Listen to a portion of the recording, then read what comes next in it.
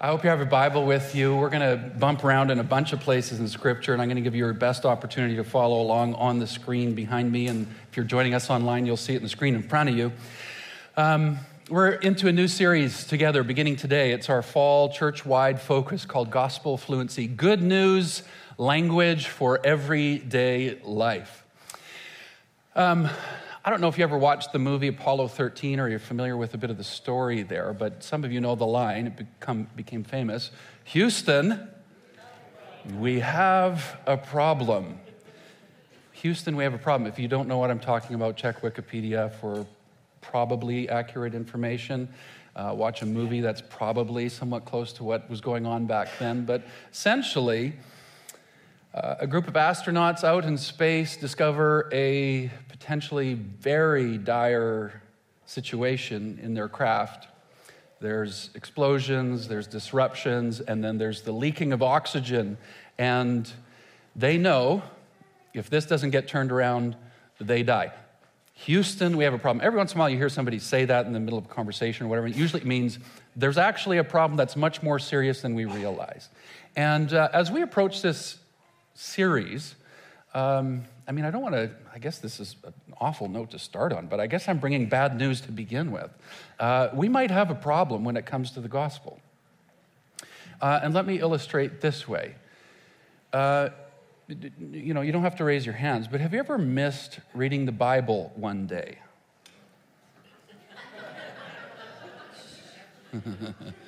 Why are you laughing? Believe it or not, pastors have misses like that too. And if you have a miss like that, like maybe you do have a regular rhythm to your Bible reading, but then you have a miss. Do you ever have the thought or the feeling at some point after you realize you've missed it or later in the day, I think God's a little less happy with me today? Have you ever had that? Or like, I kind of have to make this up some other way. Is that true? But we feel that, right? Why? There are all kinds of problems in our lives and in our world, but it's not always the problem that's the problem. It's how we think or feel about the problem that can be the bigger problem. Here, let me just tell you a silly, I think, story from my own life, silly to me. I was having a bad day a few weeks ago. It was hard. And before I left the office, I just thought, you know what, I just need to open my computer and journal. I don't like journaling, but it's a bit of a discipline, and it helps me every once in a while just gather some of the thoughts and put them on paper and pray them and all that. And so I did that.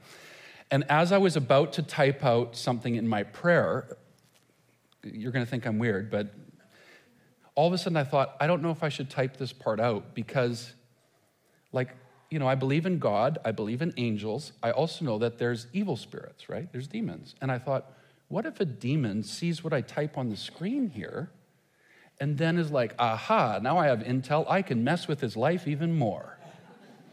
And I hesitated. And to me in the moment, it felt so normal to be like, I'll just kind of pray this on the inside. I don't want any.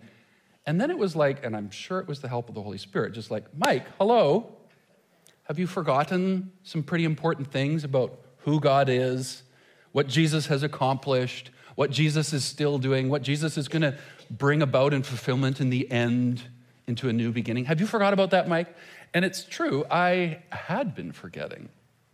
And as I reflected, I thought, there's probably been years that I've had weird little thoughts like this where to me it kind of seemed normal on the inside, but when you actually allow yourself to confront it, you're like, wait, this is not healthy, this is not right.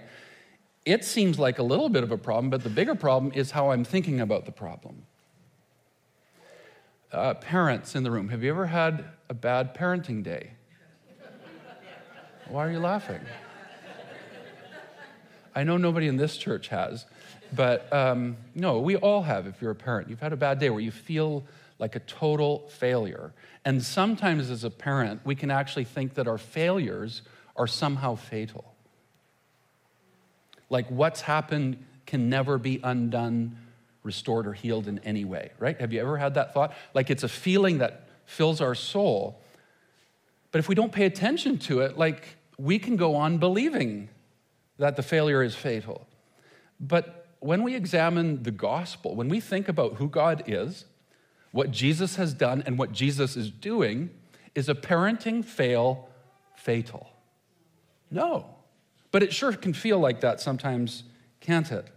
There are times as a parent that it can be tempting to believe this idea that as long as I can know everything that's going on in my kid's life, see everything that's going on in my kid's life, and be the primary influence in my kid's life, they will be eternally safe, right?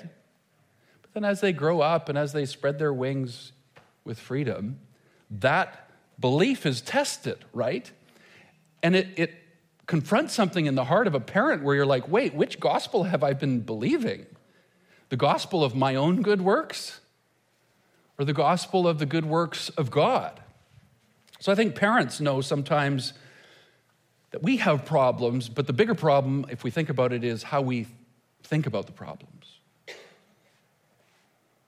Sometimes you and I might know what it feels like if there's a time that our local community begins reacting against something going on in the Christian world. Have you ever seen that happen on social media? I don't know why you're laughing. I mean, do people on social media get carried away when the community reacts against Christianity? I think sometimes we do.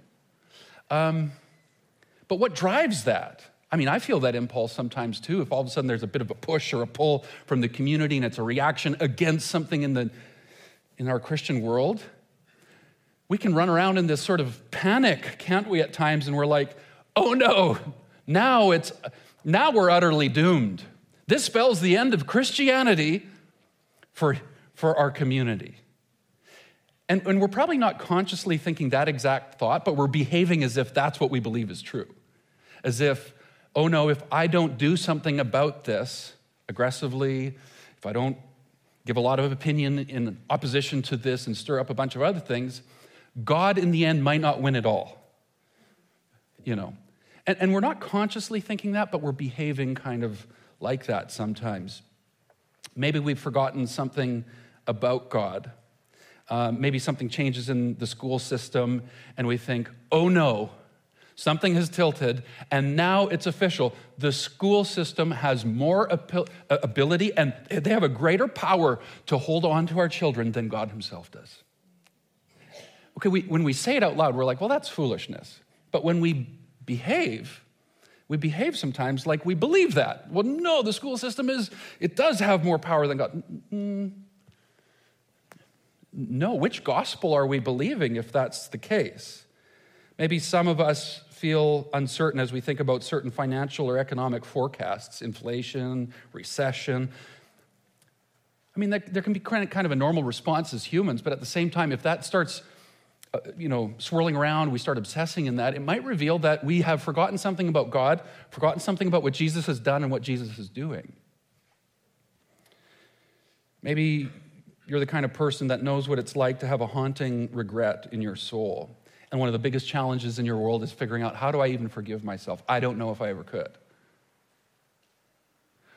Or maybe whatever's happened, there's this thinking inside of you that's like, I don't even know if God can forgive this. And I get that that's a feeling and that that's a train of thought, but inside of that feeling and inside of that train of thought is this idea that, guess what? I've discovered the sin or the activity that's actually bigger than God's own ability to forgive through the blood of Jesus Christ at the cross.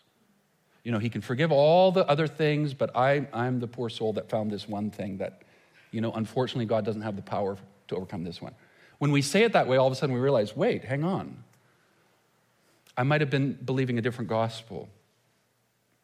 Maybe you know what it's like to have made a mistake or to slip up in life, and maybe it was a total accident, or maybe it was one of those like accidentally on purpose ones where you're like, you thought your way into that one. You got yourself into it, and you knew it was coming, and you still went that way anyways. And then you know what it's like to okay, I don't like how that felt. There's the guilt, the shame, or whatever afterwards. And you're like, I'm going to just do some good things. Because I think if I do enough of the good things, it'll help me to feel different on the inside about those bad things. And God's not against us doing good things. But when we try to use the good things to outweigh the bad things, we're reinventing this religiosity in our faith that has no place to belong in it at all. It's like we're saying, I think there's actually a Christian karma that I can work out. If I do enough of the good things, then enough good things happen in the end, right? Then I deserve to go to heaven somehow. And if I did some bad things by accident or on purpose, even though I'm saved, and even though I take communion and all that, I was baptized, I still have this guilt, I have this shame. I'm just going to do some more good things, and we appease ourselves. Well, hang on. Who are we serving in that moment? What gospel are we actually believing in that moment? The problem is a problem, but the way we think about the problem might be the bigger problem. Some of you, maybe like me, another confession, was it a couple weeks ago or last week? I can't quite remember. On the same day, North Korea launched a missile over Japan. I was on Twitter, and it was like unfolding fast. All of a sudden, we're like, oh my goodness, a missile's in the air. It's going over Japan. Nobody knows what's going to happen now. Is this the end? On that same day, we also found out that Russia had some nukes on a railway heading west. We're like, oh no, now the nukes are really on the move. Okay, this spells the end, right? This is the end. How did you feel in those moments if you caught on to some of those news fragments as they were swirling around for a few moments that day? I mean, I was like, this could get bad, right? Sure, it could get bad. But is it ultimately the end? Because if that's the thought that I'm embracing, I think I'm forgetting something about God. I think I'm forgetting something about what Jesus has done and what Jesus is doing. Because no matter what's happening in the world right now, as big as it may seem or as small and intricate as a detail of your life this week might be, it's fitting within a bigger story that God is over. Tim Keller reminds us that we're off track when we begin to think that something besides sin is the main problem in the world and something besides Jesus is the main remedy. So I don't know if you identified with any of the examples I just walked us through. I do. And it means we have a problem. Houston, we have a problem. Do you know what the problem is? Your pastor's an unbeliever. And if you identified with any of those things I talked about, what does it make you and I and this church? I think we're unbelievers. If you're tracking along through this series in the Gospel Fluency book, the author, Jeff Vanderstelt, does a good job of just helping identify this reality that though we trust and follow Jesus, we are unbelievers. Doesn't mean we can't grow, and we will, and that's why a series like this is important. Vanderstelt says in the book, we still have places in our lives where we don't believe God. There are spaces where we don't trust his word and don't believe that what he accomplished in Jesus Christ is enough to deal with our past or what we are facing in this moment or the next. He goes on in another place in the book to say this: we need to know how to address the struggles of life and the everyday activities we engage with what is true of Jesus. The truths of what he accomplished through his life, death, and resurrection, and as a result, what is true of us as we put our faith or our trust in him. The gospel has the power to affect everything in our lives. Okay, I want us to try something. I heard one amen. I think many of you are with me. You're like, okay, right, the gospel is vitally important. I get what it's like to kind of be an unbeliever at times where I'm trusting as best as I can, but I see how in the everyday stuff of life, there's a lot of different moments that pop up and I forget, or I doubt, or I retreat to trusting my own gospel or in my own self or in some other kind of thing. Gospel is vitally important. I want us to do an exercise together. If you're in the room with us today, you were given a slip of paper and a pencil. Online at home right now, I'd invite you just to open up a note on your phone or grab a slip of paper and a pen nearby. I want everybody to pull it up, have it with you. And in a moment, we're going to put on some background music, and I'm going to give you about 90 seconds to do something, okay? 90 seconds, 2 minutes, about that. Anybody didn't get one? Put up your hand real high over there. Anybody else in the room, you didn't get a slip of paper and a pencil? Adrienne's down here. Great. Thank you for helping, Adrienne. Okay, here's what I want us to do. You've got 2 minutes to do this. Next slide. I want you to do a couple things on the paper. Number one, I want you to write out the gospel. Okay? Do it in 2 to 3 sentences. That's not hard, right? Write out the gospel. And then the second thing I want you to do is write down one great scripture reference. You don't have to write out the whole scripture, just the reference. Where is it found? But to make this, helpful to us, no one gets to write down John 3:16, okay? Billy Graham helped us so well for the last 2-3 generations get that one in our soul. But at least we should probably have access to maybe one other one in Scripture, if there is one, that happens to talk about the gospel. So let's put on some background music now, and please take the next 90 seconds. I want you to write out the gospel. If somebody asked you, what is the gospel? And no Sunday school answers. You can't just put like Jesus, period, and be like, see, that's the gospel. No, I want you to elaborate enough, okay?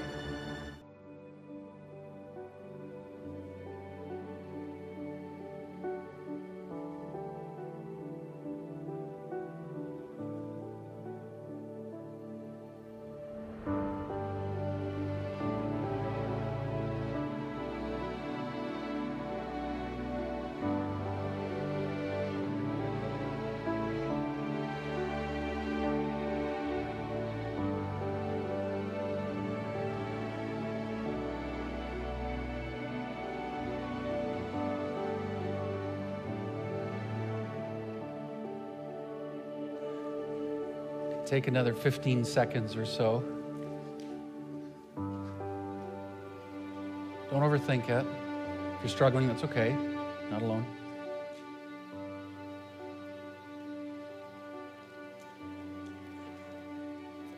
Okay, last thing I want you to do, just read what you've written down. I hope none of you cheated and used your smartphones for this process, by the way. I want you to just look what you wrote down, and now it's self-assessment time. Give yourself a score out of 10. How do you think, I'm not going to make you share this with anybody else. It's just honest assessment time. How do you, out of 1 to 10, 1 being it's trash, 10 being this is perfect, God would thank me for writing it this way. Do that. And then write your score on your page.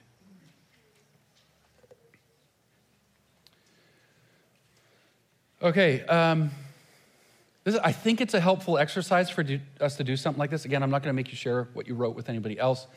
To be very honest, if I was sitting in a seat today and asked to do this too, I personally would have been like, oh, okay, how am I going to write this in 2 or 3 sentences? And then I would look at it afterwards and think, I hope I'm not missing something super important. Because it seems that the gospel is quite important. Amen? It seems that the implications of the gospel are pretty eternally significant. Amen? Like, really? Let me ask you that again. Are the implications of the gospel eternally significant? Yeah, I think so. So it behooves, and that might be the first time I've used the word behoove as your pastor, it behooves us to know some stuff as we're writing this down, doesn't it? Now, again, let me just, in case any of you are really panicking and you're like, oh God, are you going to do this at Heaven's Gate? Like, do I have to do this to get in? No, you don't. But this is, I think, a helpful growth exercise for us. If we're being honest today, I think we're on the right track for that, since most of us acknowledged, you know what? Yep, I'm probably in the unbeliever category, like the believing unbelievers. If we're being honest, how many of you would say after this exercise, I have room to grow? Let's see your hands. Yeah, me too. My hand would be up there too. So we have a problem. Now I think we have 2. The first problem is we're unbelievers. The second problem is we're not even sure if we know the gospel. Right? I think as we were approaching this series, some of us might have thought, do we need this?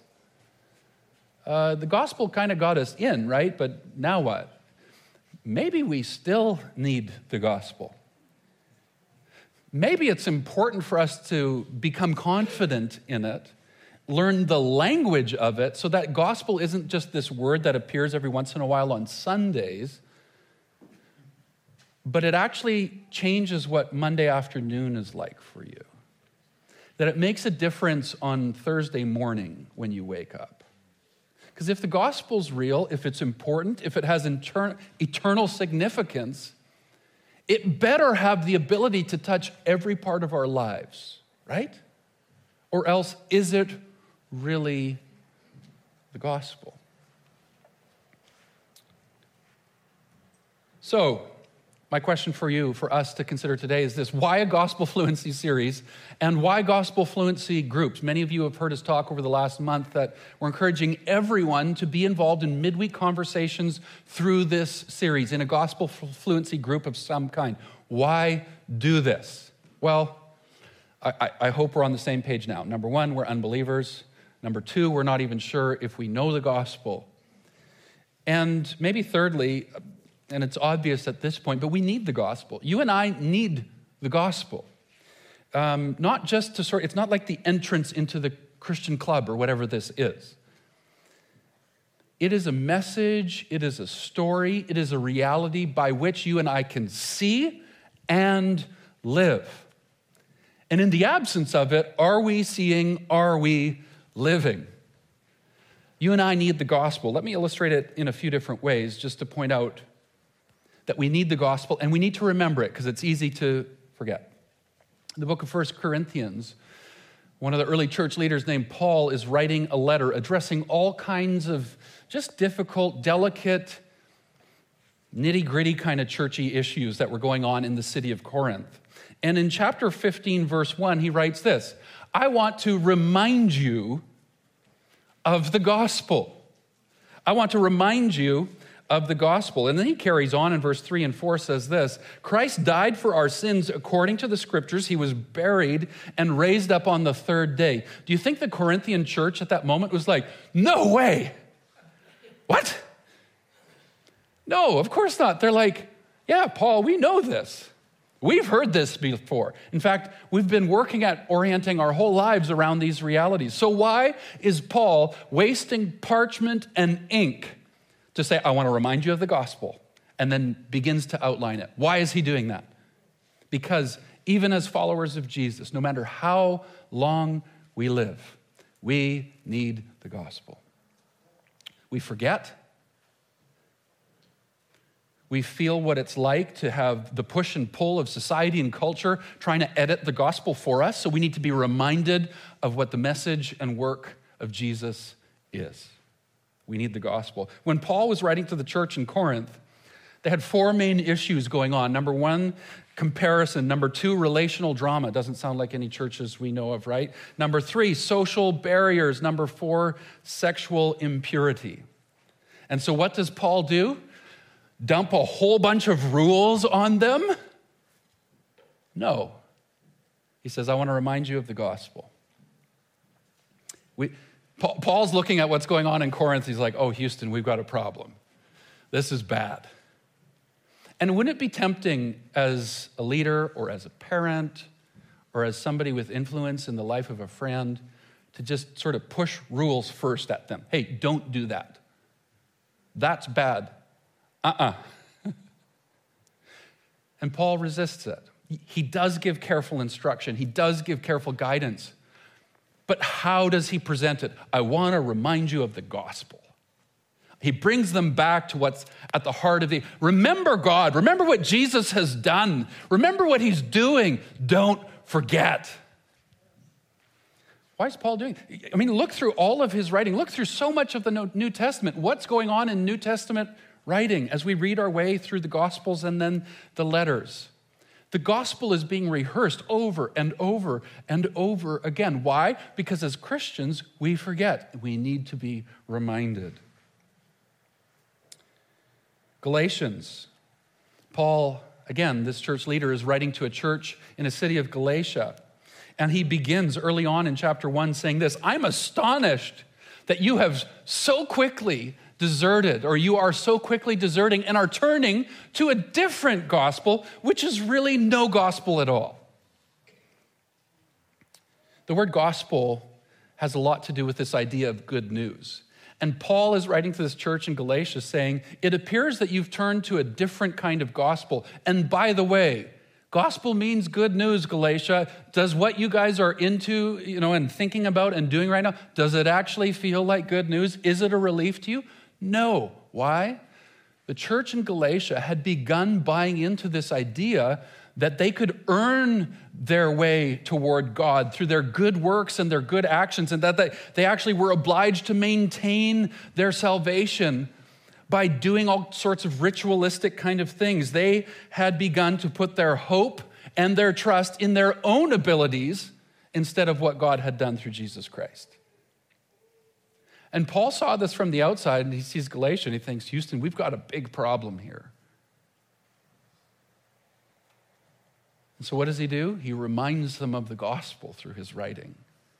Listen, friends, in Galatia, it's not about you hoping in what you can do.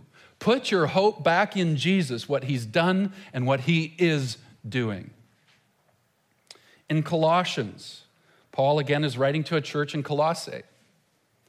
And he begins penning these wonderful words, which again, friends, he's reminding them of the gospel. Why? Because Christians, those who follow and know Jesus, we need to be reminded regularly of the gospel. Listen to his words in chapter 1 and in chapter 2. In chapter 1, he says this, "For he, God, has rescued us from the dominion of darkness and brought us into the kingdom of heaven, the kingdom of his Son he loves, in whom we have redemption, the forgiveness of sins." Do you think the church in Colossae was like, wow, I've never heard that before? No. They're like, oh, we've heard that before.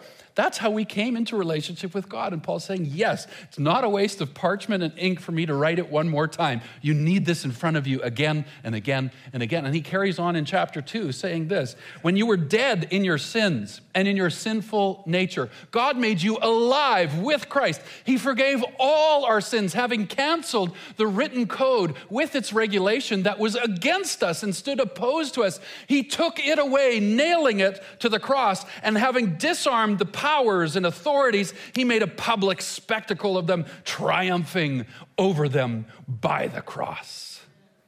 That's the good news. You and I need to be reminded of that. I mean, doesn't it even encourage you today to hear this and see this on a screen? You're like, oh yeah, I forgot about that this week.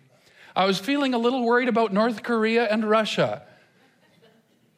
But now I've been reminded God is over all things and has a renewal work that's going global. He's going to win the day. He really will. We might not see the fullness of it in our lifetime, but he's going to win.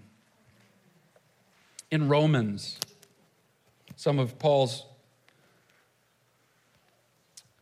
most well-known work on the gospel, listen to this in chapter 5. This is from the Message. I love how it's worded. "Christ arrives right on time to make this happen. He didn't and doesn't wait for us to get ready. He presented himself for this sacrificial death when we were far too weak and rebellious to do anything to get ourselves ready." Are you listening to that? I mean, does this not begin to feel like good news?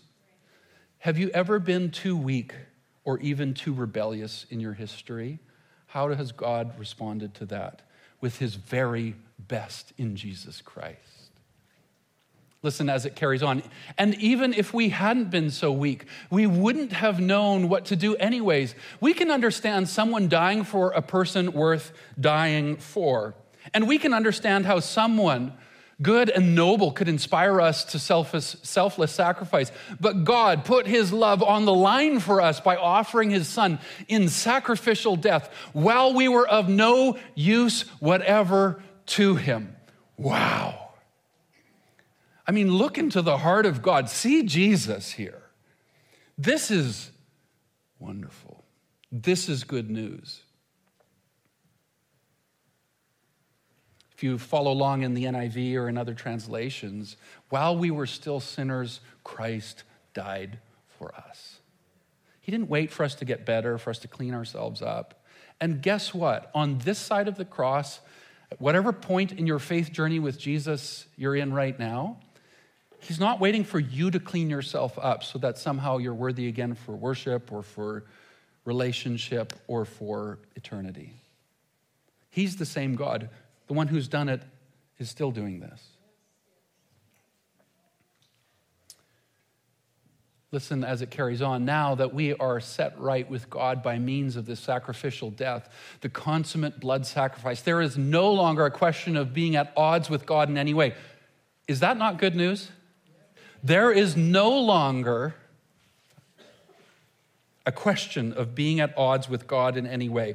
If, when we were at our worst, we were put on friendly terms with God by the sacrificial death of his son, now that we're at our best, not because of our own works, but because of what his works have accomplished, just think of how our lives will expand and deepen by means of his resurrection life. Now that we have actually received this amazing friendship with God, we are no longer content to simply say it in plodding prose. We sing and shout our praises to God through Jesus the Messiah. Amen. You and I need God's word to remind us of the gospel. Why should you and I have a regular diet of God's word? You need to be reminded of God's character, his heart, his nature, his ways, what he's done and what he's doing. You need to be reminded of the gospel. You and I need people in our lives. Let me say this again. You, everybody say me. You need people in your lives who will say to you, trust God's work, not your own. A friend who loves you enough that when you're struggling through something, they observe, oh my goodness, they're believing in the gospel of self in this moment, or they're believing in Christian karma in this moment. You need friends who will look at you lovingly in the eye, not beat you over the brow with this, but lovingly and say, trust God's work, not yours. Trust God. You need friends in your life, people in your life who will say, trust what God says about you, not what you're feeling about yourself right now.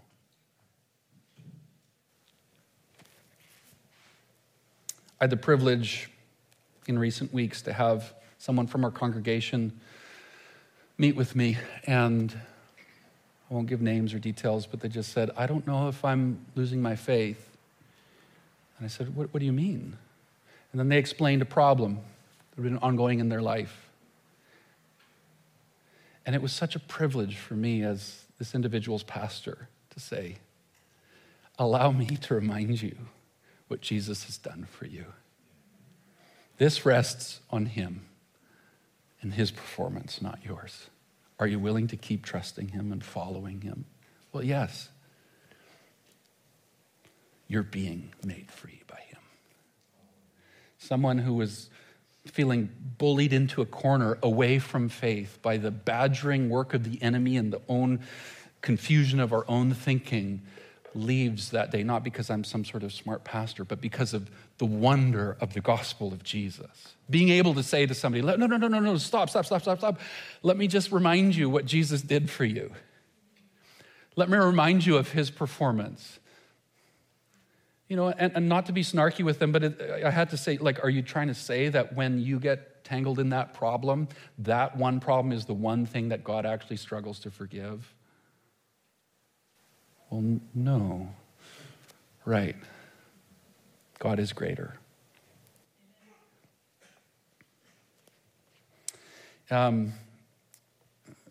Several years ago, in a different community where our family was living, we had a very interesting set of neighbors. And I was trying my best to be loving towards them. Have you ever had somebody in your life like that, where you know your intentions are right, but I'm not sure if everything else is showing that? And, so when they first moved into the neighborhood, we did, brought them over a nice big thing of chocolates and cards and stuff like that. And we were trying to put our best foot forward. And I don't know if they really appreciated it as much as we hoped. We were hoping there'd be some gushing, and there was no gushing. Well, okay, that's fine. And then one day I'm in the morning drinking coffee in our living room, looking out into our big, beautiful backyard. We were renting 2 acres at the time. And this is a couple days after they moved in. And all of a sudden, the 6 biggest dogs I've ever seen come bounding through our backyard, swirling around like this hurricane of awfulness. And then they all start squatting in our backyard. I'm like, oh, okay, well, any good person, they've got little baggies. And turns out they didn't have baggies, I guess. They didn't know where you buy those things or do that. I'm like, oh, yeah, okay. And so this carried on. I guess dogs eat every day. And so we're getting to know them a little bit. I'm like, and we're going to get to know these people. And it turns out one day my son Jackson comes home and proudly announces, hey, I was talking with Brandon and Kim. Do you know they have over 30 pets in their house? I said, really? I'm thinking, I think I can report that. No, okay, I'm not going to report that. I'm going to be a good neighbor here. We're going to try to build bridges of relationship because the gospel and all that. And then it all changed when I found out they had snakes. See, I don't like snakes at all. There's a reason in Genesis that the devil shows up as a snake, right? And so they've got boa constrictors, 2 of them. And one day I'm just minding my own business in the backyard, and they bring their snakes out, and my children run towards them.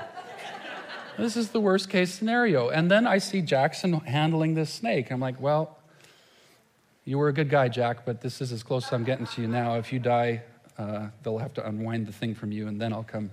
But anyway, it was not a pleasant scene. And one day, the doorbell rang. It was the neighbor girl, and she had this dish of food. And I was like, oh, well, this is a nice gesture. And so the nurse said, hi. I said, hi, Amber, how are you? She said, yeah, I'm good. And I'm ready to, thank you, that's very kind. What is this? And she says, our snake is missing. I said, oh, what's in the pan? And she said, yeah, we think it's in the oven, so we don't want to use our oven right now. We don't want to kill it. Can we use your oven right now? So I was like, yeah, of course, And so for several days, they were over using our oven. And I was not falling asleep at night because I'm sure boa constrictors travel at night into our house. When you were a kid, did you ever worry about snakes in the toilet? You just sort of have to hover over the toilet after that. It's terrible.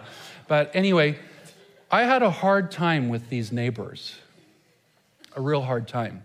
And to be honest, if I could be really honest with you, I gave up on having hope for them, or even kind of I'm like, I don't know, they wouldn't be good neighbors in heaven either, I don't think so. So I gave up, and I didn't make effort to get to know them. Offense kind of settled into my heart. I felt indifferent about them, their spiritual. They had chaos in their lives, and I thought, you know what, that's of their own making. And then you know what changed things for me? I mean, it had to be the Holy Spirit, but it was the gospel. There was one day I was just so confronted with the thought that in God's world, I was the one with 6 dogs that ran in and made a mess of his world. And how did he respond? With distance and indifference. He got closer. He laid down his life for me. And as wound up and bothered and offended, and rightly so, at my neighbors as I felt, the gospel changed the narrative in me because I realized where I am in the gospel story and where that puts my neighbors in the gospel story. And that changed something in my heart from closed to open toward them. Friends, we need the gospel, but the reality is others need the gospel too. John 14:6 says this, Jesus answered, I am the way, the truth, the life. No one comes to the Father except through me. Some of you, as you see that, you're like, well, that's very exclusive. Friends, it's the truth.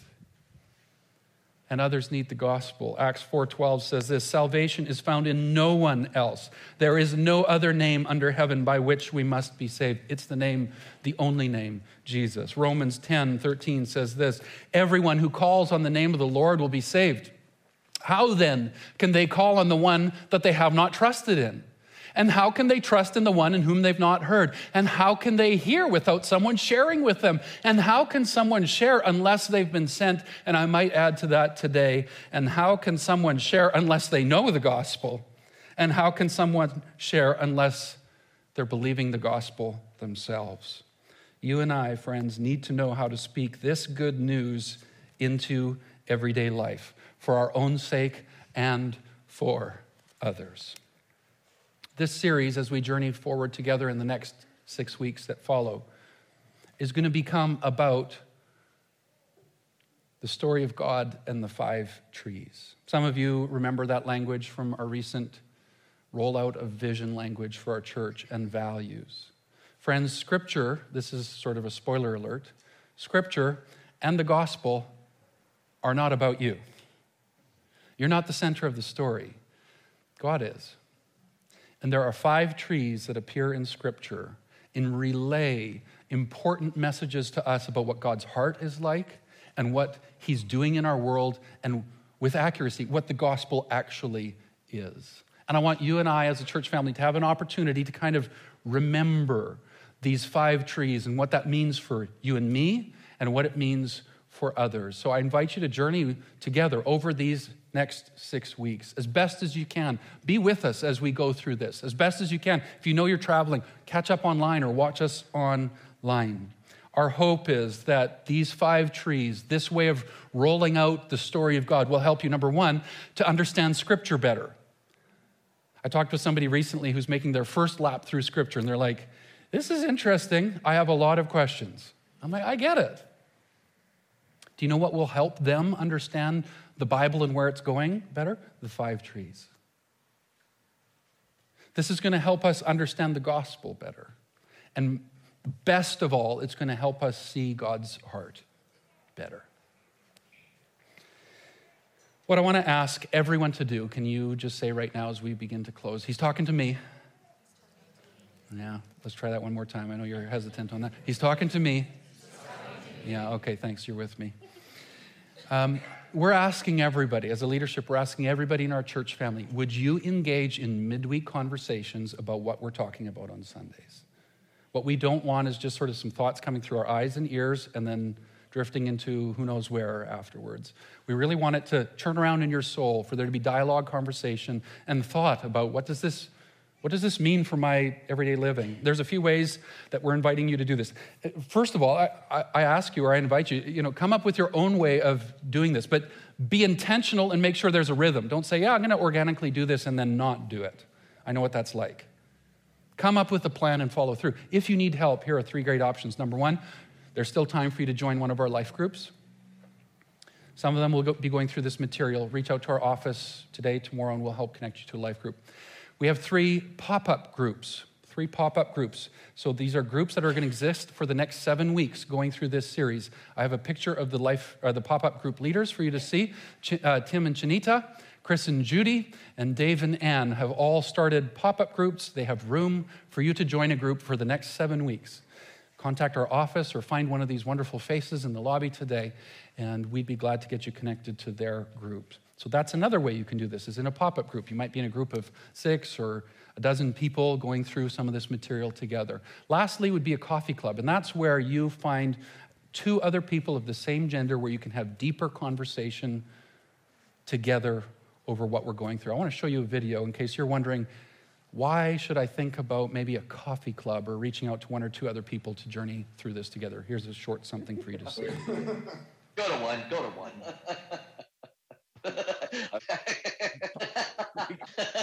My arm hurts. I was like, oh, my shoulder. Anyway. We've got Josiah, Joel, and Aaron, who about a year ago actually formed a coffee club as part of a series we were doing at the time. And I just wanted to learn a little bit from their experience. I heard they had a great time. How did you guys become a coffee club? Just sent a message out to each other saying, hey, we're doing a series. Let's, you guys want to join up and be a coffee group? And that was pretty much the end of it. Joel, what were some of the best parts of the experience you guys have had? Just being with, 2 other guys to open up to, share our, ourself with, and pray together was really, really meaningful. It digs deep, and it's something that, in a smaller group, you can get a little more personal and in depth, and there's a level of trust that builds in such a group. So, yeah, good food, good guys, and good convo. Yeah, that's awesome. I know that food was a highlight for you guys, and connection grows. Josiah, would you say, did you feel personally that your faith grew, because of that experience together as well? Do you think that was a shared thing? Yeah, I would say all of us had a good chance to grow in our faith, especially with the subject material we went through. It was a great time to go deep into things. When you're part of a larger group, you don't really get a chance to discuss things really deeply because 7 to 10 people need to talk about everything, or when you're praying. But with 2 other guys, you don't have to worry about that. You have a lot more time to cover things. Yeah. Aaron, what would you say to somebody who's watching right now who's maybe a little bit on the fence and they're like, I just think I'm a bit too busy. I don't know if I should fit this in this fall, or maybe they're a bit hesitant about, because you kind of have to put yourself out there to link up with a few people to be part of a growth track like this. What do you say to encourage them? It's worth it. It's a commitment, but it's worth the commitment, and you're going to grow from it. And it's a lot of fun if, with people that are in the same space, or even, perhaps that are not in the same space, but it's a lot of fun when you get together and get a chance to be meaningful and intimate. Guys, thanks so much for being a great example to me and to our church family. I know it's not always easy for people to find the time or to open up their lives to each other, but it's such a big part of our growth together. And that's what we're aiming towards this fall with our Gospel Fluency series. So appreciate you guys. Keep cooking and eating together and have a lot of fun. Blessings.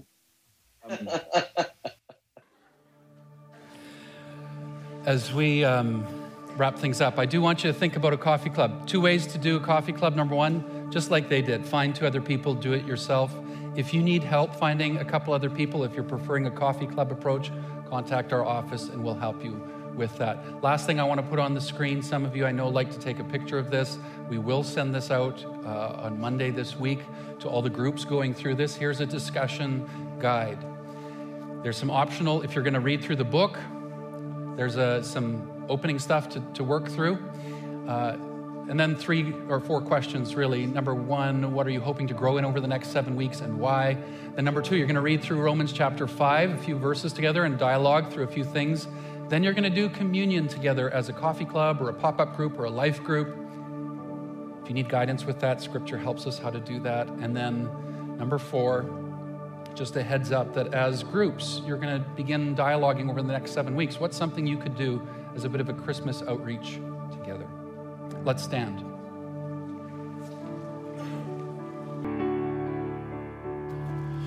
Wonderful. Would you join me as we pray to conclude today? Father, we give you thanks for your work in our world and in our lives. We give you permission by your Spirit, by your word, and through each other in dialogue. We give you permission to remind us of the message by which we are saved, the message by which we have life, the message by which we know you. Now, as we go into your world on your mission, we confess and declare our dependence upon you. We can't do this on our own. Help us to extend the message and ministry of Jesus in the everyday stuff of life this week. Amen.